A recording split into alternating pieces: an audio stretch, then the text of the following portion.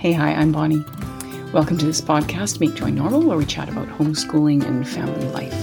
With my co-hosts, Elizabeth and Christina, we address your questions and topics in a way that can create more joy in our lives. Please submit any questions you have by email or voice message in the links in the show notes.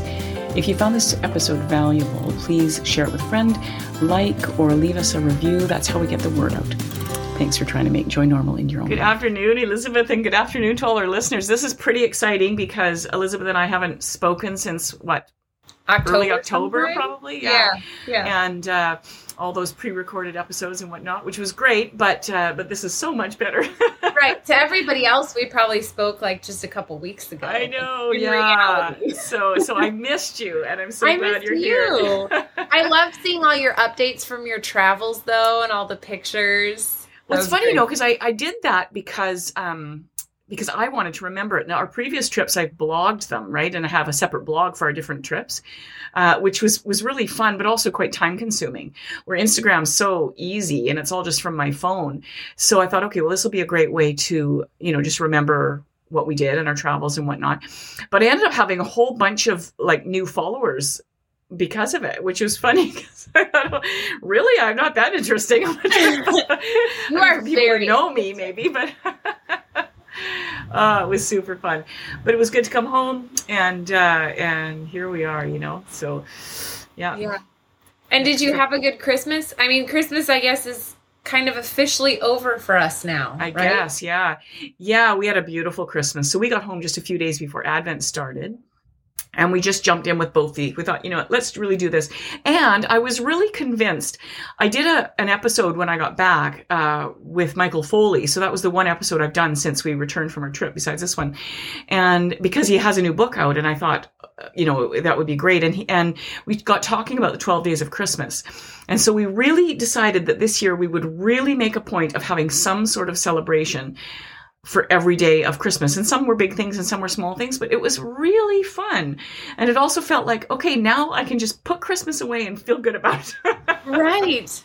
Okay, it's so funny because, so it's January 10th when we're recording, and our Christmas tree is still up. Yeah, ours is too. Yeah. Yay, go us. Go us. We put it out quite late because we usually wait until kids are home from university before we put the tree up. But yeah, it also looks really fresh. So we thought, well, let's just keep it up. But I think it comes down tomorrow. Yeah, we took all the ornaments off today, and it'll probably go out tomorrow or the next day. Yeah.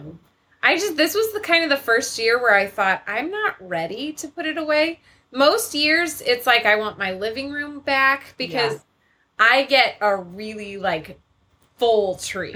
Right. I like them full. It's an 8-foot tree, huge, and it takes up most of the living space. And so usually I get to a point where it's time to go. But this year, surprisingly, I don't want to put it away. So funny, eh?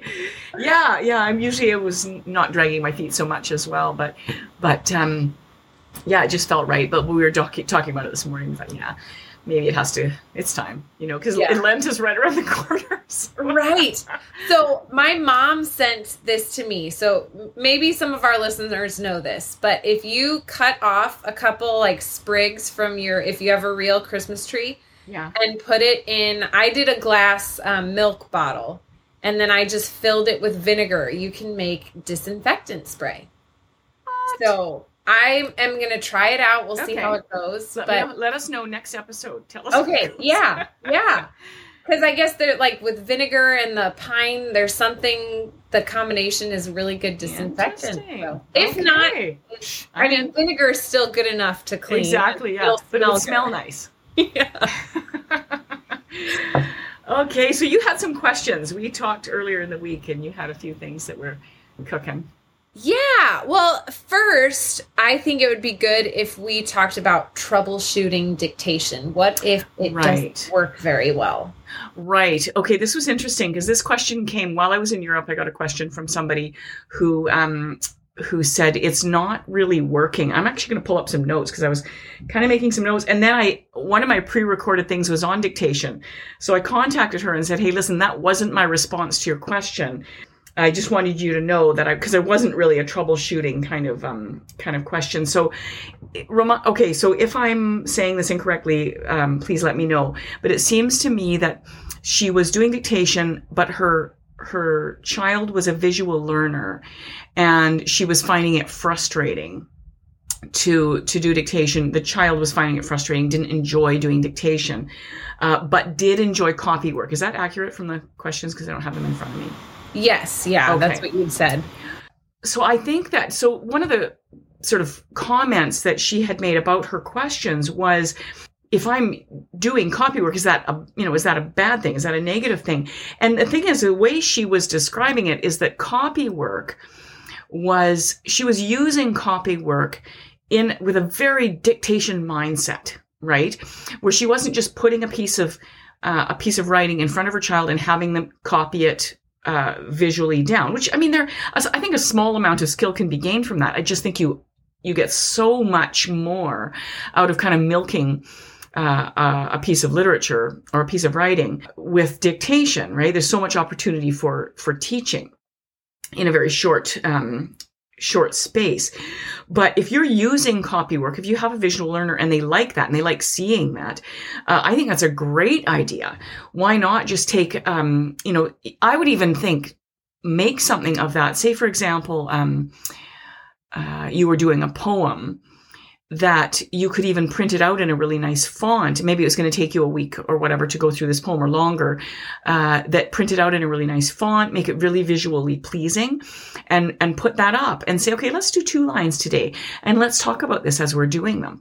And when we've done the line, maybe if you want to check it off, you could check off that line, and kind of really bring that into your dictation experience, right? Because I think that in a sense, say, for example, your child wasn't liking dictation, the auditory part of it, they wanted something to look at or they wanted something to do. You could also use something like a piece of art. Okay, maybe they have a favorite piece of art, or maybe there's even children's art like Tome di Paola, that you could have a piece of art sitting in front of you and you could say, let's talk about this, right? Let's talk about this work of art. And that could start to be your dictation. Or maybe, I don't know, I'm just thinking of a science project. Maybe you incubate eggs, right? And you have a picture of an egg, like where you can see inside the egg, right? And you're learning about this as you incubate eggs, or maybe you're just learning about it without incubating eggs. And you're looking at that and you could say, hey, what are some words that you think of when you're looking at this piece of art, this picture of a chick inside an egg, this invention of Leonardo da Vinci's, whatever, what are some words that come to mind? And that could start to be part of your dictation, right? So let's really work with what our kids are interested in. Now, eventually, I think it's a really good skill to learn to listen to something and to be able to write it down. I think that's an important skill, but we don't have to be drilling that into them when they're 6 or 8 or 10 even. At some point, I think it's a good skill because our world is set up, when you go off to university and college, there's a lot of auditory learning that needs to happen. So it's a muscle we should be exercising. But absolutely take in something, or maybe there's something interesting that we were just talking about drinking glasses before we started recording. You put a drinking glass in front of them and say, what are some words to describe? I just hit my wine glass. Did you hear that? Isn't that beautiful? Describe this. Is it round? Is it empty? Does it have something in it? Does it have, what's the bottom look like? Is it clear? Is it colored? What are some words we could use to describe this glass? Or what's the sound that it makes when Bonnie hits it with her pen? And so we could bring in a lot just by the world around us. Whether your child is a visual learner or a tactile learner, or an auditory learner, there's many ways that we could approach that, right? So I think that we just need to really be thinking about, what is our child interested in? If they're hating this, how can I start to build this habit of listening, writing? Because the thing about dictation is it pulls in all the senses, right? You're listening, you're looking, you're hearing, you're speaking, you're tactile, you're writing. So we're using all the senses. So what can we do to to build that skill in our child of using all the senses for this particular exercise. Those are some ideas for troubleshooting how you could get past this. And because in the past I've said, yeah, copywork's not really, I didn't find it of particular value. That doesn't mean if you use it with a dictation mindset, it has no value, because I think it has lots of value. And I think copywork has a small amount of value, right? But if you're just going to just put it in front of the child, I think there's just so much more you could do with it. And it sounds like, to me, that sounds like this mom is absolutely doing that. Again, I was thinking about something that, another sort of aspect of dictation. Say you were teaching somebody English as a second language, right? One of the things years ago, I had somebody who had taught ESL quite a bit, and they said, the thing that we need to learn the most when we're learning a second language is actually adjectives, right? We need descriptive words, because if we don't know the word for something, at least we can describe it. And I thought it was really interesting. So learn the colors, learn the shapes, learn long, learn low, learn words that are descriptive. I thought that was really neat. And that might be something where we would see, okay, if you gave somebody who English was not their first language a piece of copy work, it might have some value to it, depending on the level of their English. But it might be way more valuable to put a picture in front of them or an object in front of them and say, let's describe this, right? How do you say round in your language? How do you say empty? Okay, this is the English word for that. And I just think there would be a lot of value in that, even if it was an adult that you were teaching, right? Yeah, does that make sense? Yeah, totally. Well, I was just thinking, so one book that we utilize is the language lessons. So we're currently working through intermediate language lessons. I really like them because, coupled with the knowledge that I gained from you, also lacking the confidence to do so by myself at times. Exactly. These books, because they talk about dictation, and they kind of cover things that your experience, kind of without question, but me still kind of early on in homeschooling, I forget about teaching an outline, right, to my 11-year-old. Right. And so it kind of helps that. So we've been working on outlines and describing, like my 8-year-old today had to form a couple paragraphs where he invents a story about a fruit stand. Right. So he had to share the location of the fruit stand, who owns the fruit stand, what fruits are sold, and then also what he had to have a paragraph about fruit loss, right? So, I explained to him that could be something like they didn't have oranges because of an infestation of, Japanese beetles. I don't know if that's what would. But, it was interesting to me and helpful as a guide, to help my son, which I'm sure this is something that, you could have pulled out of thin air to do, but it was helpful for me. Yeah. Something, Elizabeth, like you learn skills along the way in various ways. And to me, you just have to collect ideas, because a lot of what I do was collecting ideas and just pulling ideas out as they were required. Or if somebody asked me a question that, oh yeah, somebody once told me that this really worked for their kid, I may or may not have been able to pull that out. But the fact is, the more ideas you can collect, the more tools you have at your disposal, right?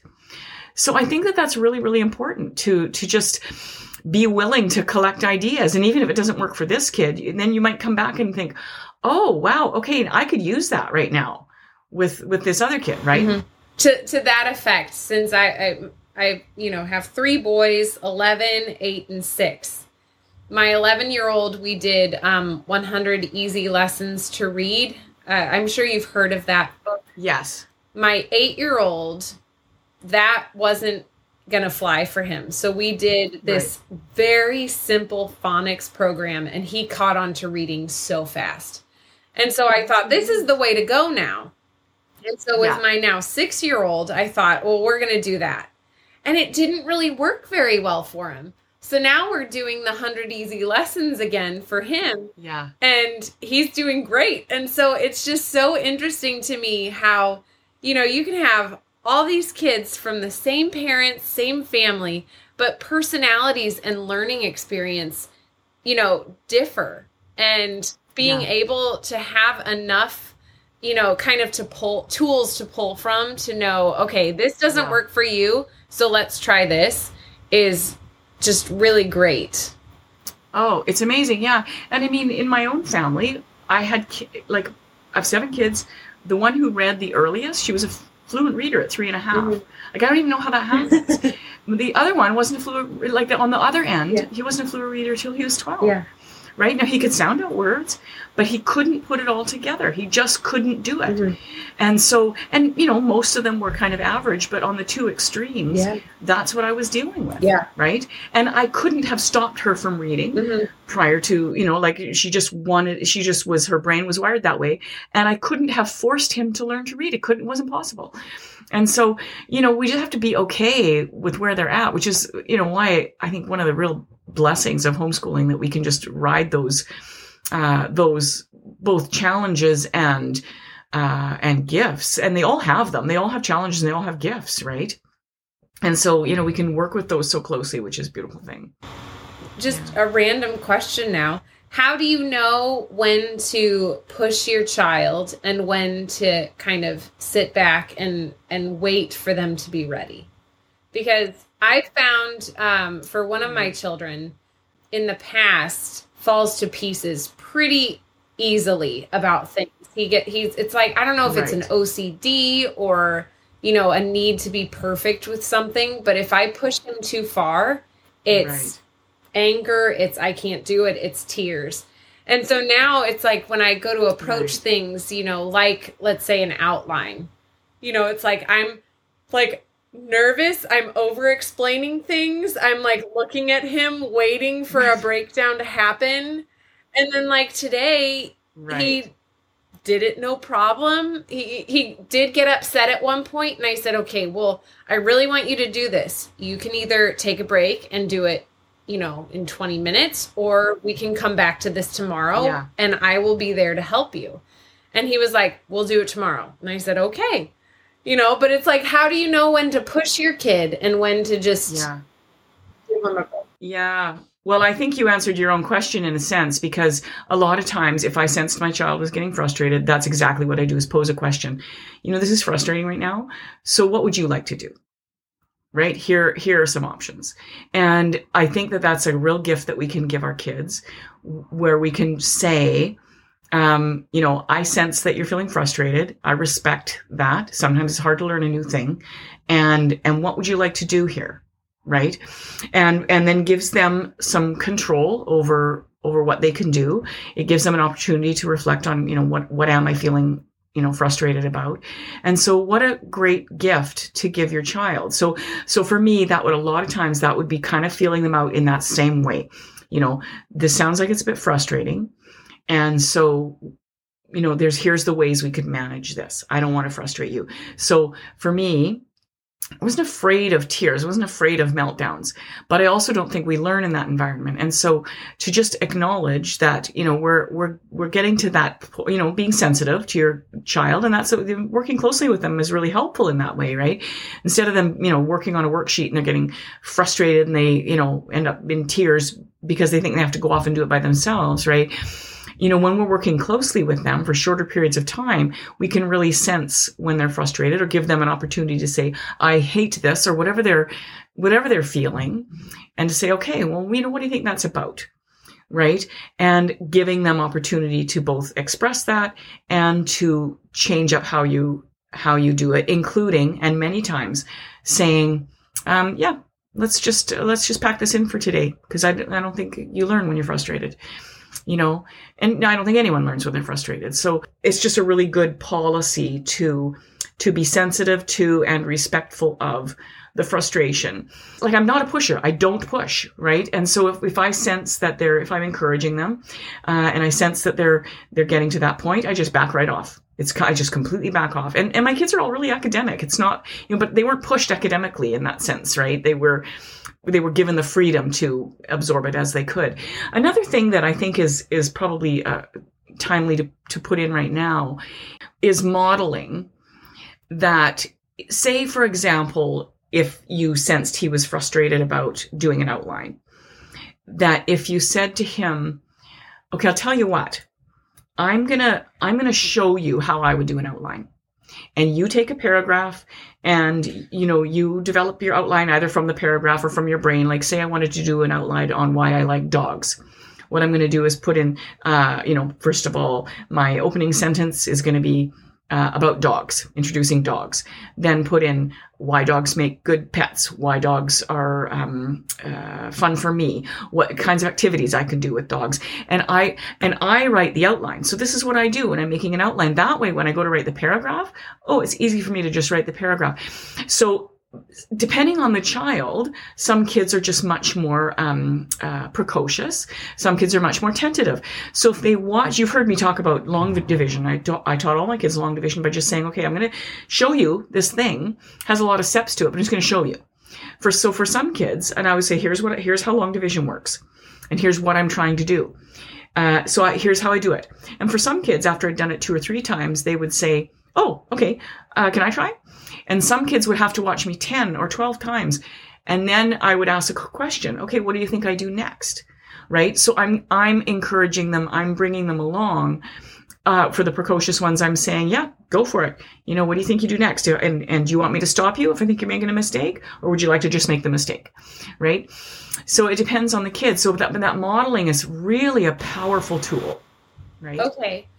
I think part of my, problem is growing up from parents or teachers, I would get I'm not going to give you the answer.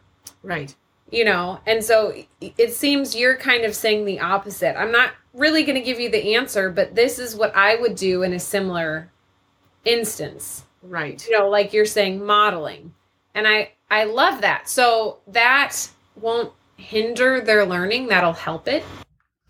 I think so. And the thing is, like, why, to me, whenever we take a situation like we're trying to teach them something new, that it doesn't, when we expect them to know an answer to something they haven't learned yet, it's like a test, right? And so suddenly there's a pressure on that's just unnecessary. Let's do a ridiculous circumstance, but I think it's worth exploring. Say we're trying to potty train our child. And say we never took them into the bathroom with us and we want to potty train them. And we took them into the bathroom and we said, okay, there's the toilet. What do you think you do? Oh, gosh. Right. It was ridiculous, right? Yeah. We would never do that. Well, right? I love how ridiculous it is because what mom or dad can go into the bathroom without being followed. And so they see you use the bathroom. They see dad use the bathroom. They see them use the toilet. They see him wash their hands. They see all this stuff. And then one day we start saying, would you like to start using the toilet? Sometimes they're precocious. I don't want to wear diapers anymore. Sometimes they're tentative. No, that looks scary. Okay, well, you know what? You can get a little size toilet. I have a little size toilet in the closet and you can come and use it. But we would never test them. Right? We would model, we would explore, we would be playful, right? And that's just so, so important when we're teaching them. And we forget that. We forget that there's so many things we taught them till this point where we modeled, we explained, we showed them, we explored it in a fun way with them. We spent time just, looking at the potty. Like a lot of times toddlers, you just put the potty out there. They're not ready at all. But you just put it out there, right? So it's not an unfamiliar object when the time actually comes. Right. Yeah. I don't know if that analogy was just funnier because I've had a margarita or if it's really just that funny. It's probably just funny. Sometimes I'm like 8 years old. I know. Oh, absolutely. Yeah. So anything else along that, on that, line of things? No, I don't know if you'd want kind of to switch to a completely different topic or save it for another time. Yeah, why don't we switch it up? Okay. I think we've explored this long. I think we've gone potty talk long enough. Yeah, that's exactly right. Okay, well, since it's now the new year, and I don't know about other homeschooling families, but I personally kind of rethink and figure out, okay, the next 6 months, what are my plans for our homeschooling? And so right now, I feel very disorganized, and I'm wondering if you could talk about that much. I know you have mentioned in the past you don't really like, like schedules, you kind of like to flow a little bit more. Maybe if we could just harken back maybe to, I'm sure, first season at least, where you kind of, if you can, briefly talk about kind of how you organize and without having an actual schedule, your day.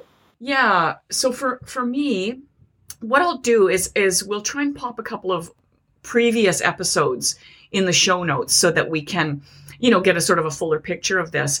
But our day was always kind of, everybody knew what to expect, right? So without it ever being a schedule, we had sort of blocks of time. I do my one-on-one work with each kid in the morning. We read together at breakfast. We read together at lunch. And when I'm done one-on-one work, they're kind of done for the day, right? The older kids might have things that they work on their own. So they might do that while I'm doing one-on-one with their younger siblings, or, they can work that out. I feel like by the time a kid is, some kids 10, some kids 14, if they want to do it at 4 p.m. and take a break for 2 hours in the middle of the day, that I'm okay with that. I don't have a problem as long as they are doing what they said they would do. That I think we need to create space for them to have freedom to choose, and like when they get into high school, to choose what their courses are and that sort of thing. That we have to start letting go of the reins and letting them take control of their own education. I think it's really important. But my kids always knew what to expect. So we're going to read together at breakfast. So breakfast might be at 7:30. But it might be at 8:30 or 9, sort of depending on how late we were up the night before or how things would roll out. But they knew that we were going to sit down together and I was going to read to them over breakfast. And then I was going to do one-on-one. I usually started from the youngest to the oldest. But again, that was was fluid to some degree. Like I might have somebody who says, I really want to finish early today because I'm supposed to go over and play with so-and-so. So is it okay if I do my dictation first? Well, sure. Yeah, I don't have a problem with that. So a lot of it was discussion. But breaking my day into big blocks of time, like we do schoolwork in the morning. I read to you at breakfast. We do schoolwork in the morning primarily. We read together again at lunch. And in the afternoon is when I would get my housework done. I never tried to get housework done while I had that block in the morning where I was doing schoolwork. I would always throw a load of laundry in before I started schoolwork. Like in the very beginning of my day, I always started with laundry, because it's just so hard to keep on top of laundry, right? And then I could fold it or whatever in the afternoon. Then I knew I had free time in the afternoon where I could get my housework done. But it was counterintuitive to me to try and get housework done or my own things done while my kids were doing their schoolwork. Because if I don't really invest and make this an important part of the day, then they're going to not see it as important, right? But also, like, I'm going to give it my all, for this few hours. But also, then I don't feel like I've got all this stuff hanging over my head in the afternoon that I haven't finished yet either. And I didn't get everything done every day. If I didn't get it done, well, that was okay. I'm going to get it done tomorrow. But the afternoons were essentially free then, and then I could sort of plot out my day. I also break down my house into areas, like certain things you have to do every day, your dishes or dinner or whatever. But I broke my house down into areas. That was a fly lady skill I learned. So that, on Mondays, I would do a tidy in the upstairs bedrooms. On Tuesdays, I would do my foyer and my front porch, and my school desk. On Wednesdays, I would do my kitchen. I still do. I still operate this way. I would do my kitchen. It just meant I would do the cleaning that I don't normally get to, but I would make sure I would get to it once a week, because I would have this little 15-minute slot. And if there was the odd week or two that got missed for whatever reason, sickness or whatever, it didn't really matter because it was something I was keeping on top of all the time. And so in terms of just general ordering of one's day, that was kind of how our day rolled out, right? I know some people have had great success about putting things on a whiteboard or a chalkboard or whatever that, so the kids kind of learn what to expect.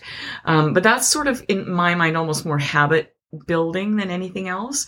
I'm not sure if what you're meaning is, in terms of feeling disorganized, like what do I want to, looking to the next month or 2 months or 3 months or however long until the school year's over, what do I want to actually accomplish?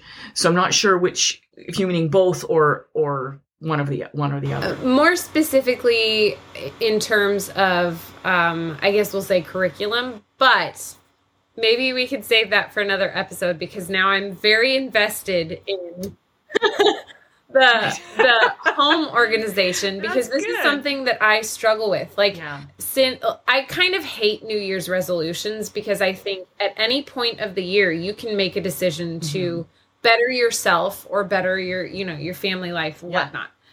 But with that being said, I did come up with some things that I wanted to do beginning this new year, such things as like clean house before I go to bed, instead of just taking I'm a tired mom, I'm going to relax in front of the TV and, snack, right?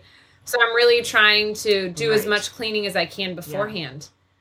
However, my family dynamic is my older children are boys, and they've been my children since birth, right? And they still have not caught on to the fact that they have chores and expectations. I am still every single day reminding them, please take your dishes over. If the dishwasher needs to be unloaded, unload it and start loading. Like, these are chores. It's not that I won't unload the dishwasher, right? But it's like, when you've got a family of 7, you're all helping each other out, right? Yeah.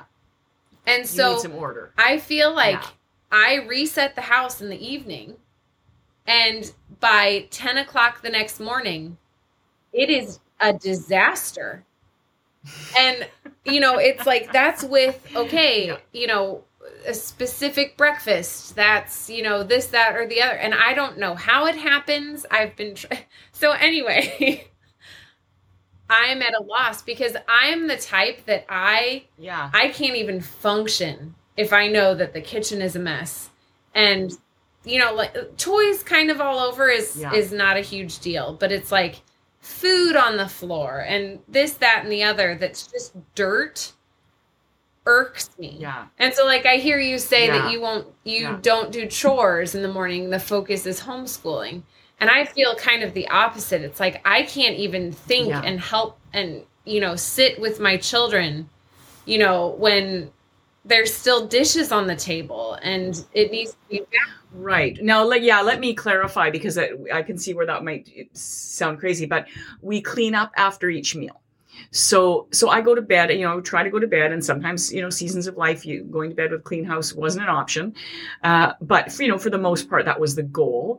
But after breakfast, I would just say to everybody, and I would switch it up every day. You push the chairs in, you sweep under the table, you take all the dishes to the counter, you whatever. And they might not get loaded in the dishwasher at that moment. Or when I had older kids, I might say, okay, can you quickly throw those in the dishwasher? Can you wipe the table? So the more kids you have, the more you can bust up the little jobs into small segments so that they can each help, so that now we can actually get on with our day, but the kitchen area is tidied up, right?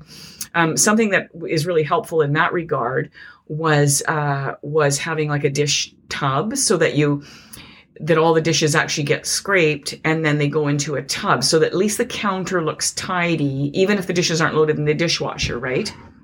I've actually even known people who've cleared out space under their sink and put their laundry basket or their dish tub or whatever full of dirty dishes under the sink. So they're out of sight. And then everything gets loaded in the dishwasher, say after schoolwork is done or whatever, right? Or after lunch or whatever at some convenient time. But then they're not bothering you. What's that? Right. So that could even be something like loading up, your bigger half of your sink with water.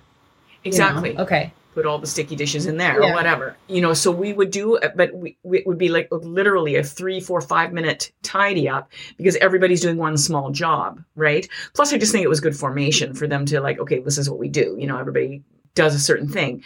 And so then, the kitchen area is relatively tidy while we go off and do our sit down work and our schoolwork. And then the same thing after lunch. So I'm not thinking so much about the kitchen and the dishes. I'm thinking about, when I'm saying in the afternoon is when I do chores, I'm thinking about my area of my house that I do, my, folding my laundry, whatever, those things. And that might vary from day to day. So in the morning, I'm going to write that down on my list, like, fold the laundry or wipe down the downstairs bathroom or whatever, so much easier to kind of break that down into little chunks than than have it sort of hanging over your head sort of thing, right? I think one of the things, you've heard me say this before, but I think one of the things that makes life really a lot easier is actually just having a lot of less stuff too, And I mean, again, that, I know you, I don't think you're somebody who's, your life is cluttered with things, right? Sometimes even just putting away half the toys, right? Is just, okay, every couple of weeks, I'll, swap it out. I'll just put a garbage bag of toys, in my closet or in my garage or whatever, and then switch that up every couple of weeks.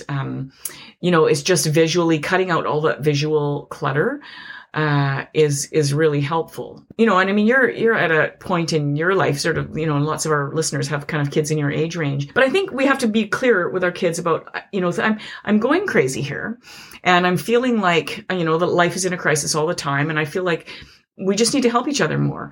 And so I'm just going to give you these really little jobs, right, to do.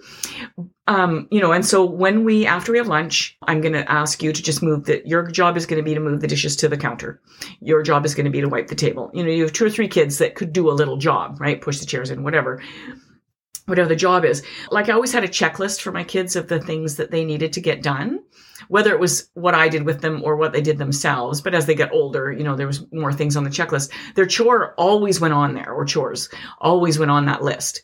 Their schoolwork wasn't done until that chore was also done. That was just helpful, a visual reminder. Like, I would say, are you done all your stuff? Yeah, I think so. We'll go look at your list. Oh, right. Yeah, I haven't, matched the socks yet. So that was helpful. And that could be something, chores can roll out lots of different ways.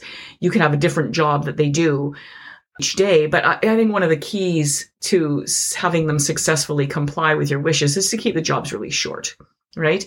And they can gain traction as they get older too, but if it's a new habit, like maybe an 11-year-old could do 20 minutes or 30 minutes of chores in a day or whatever amount you see fit, but it's going to be hard to start there, right? The same when we do dictation, you're building a foundation.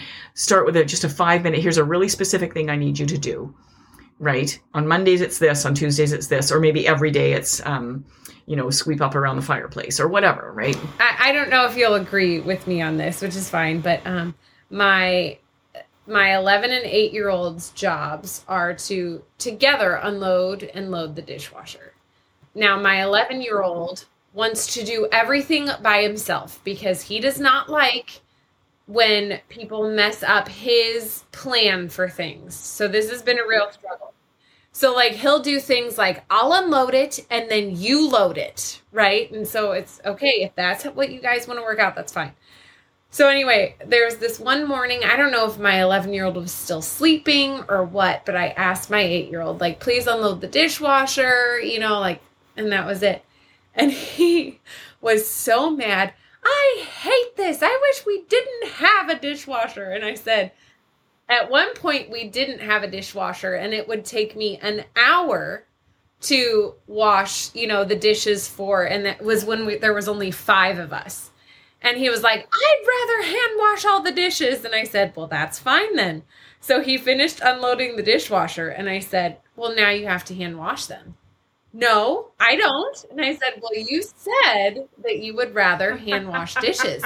So in order to really know if that's how you feel, you have to hand wash at least 5. And he was like, what? No. And I said, yes, you have to do this now. And so he did it. And I don't know if he ended up hating it at the end, but it was like when my kids make these like extreme, like, this is how I feel. It's like, right. Okay, well, if you're going to make this case, you have to now prove it to me. So, that could be really terrible parenting, but I haven't had any issues with him since. Yeah. Well, not necessarily. I mean, it depends. If you're, being grumpy over him and say, okay, fine, go out, if you're just saying it matter of fact, I think a lot of things, if we just say them in a matter-of-fact way, it's good parenting, right? If we're keep losing our cool. It's if we're freaking out on them, right? Or making it a punishment in the sense that, okay, fine, you say you're going to do that, then you're going to have to do this. You know what I mean? Like, it's the way we approach it. Yeah. Mine was all, Mine was all in good fun. Right. Yeah. No, that's great. I mean, it was like forceful good fun. You wash 5 dishes. No. We're not doing it that way. Yeah. No, I think that's great. And I think that often what we're actually doing with our kids is the same. It's just the tone in which we approach it, right? Right. Yeah. I'm going to mention this because we're probably just about ready to wrap up, but we thought that for the future, we like sort of doing some in the next month or so, doing an episode on sort of preteens and how to work with that changing nature of things would be a good episode to do. And my theme for this particular season is fun. And I think that you'll hear me using that over. I mean, I do anyways, but really focusing on how do everything in life doesn't have to be fun, but we should find fun where we can. And I think that not everybody, because I'm highly motivated by fun, I'm always looking for fun, but not everybody is motivated the same way. And so, maybe they're motivated by efficiency or whatever. So how do we sort of find the fun? How do we inject more fun into our life? So I think that would be a really cool thing to do, sort of talking about preteens and young teenagers as well. A lot of our listeners are heading into those years. So. Yeah, I'm all for it. My oldest is motivated by fun, so right. I could use all the help I can get. Oh, yeah. Oh, well, thank you so much, Elizabeth. That was really awesome. And we will probably see you in the next week or so. Yeah, it was great to be back at it. Yeah, me too. I feel like I'm back in the saddle. Yeah. Okay, God bless. Good night. Bye.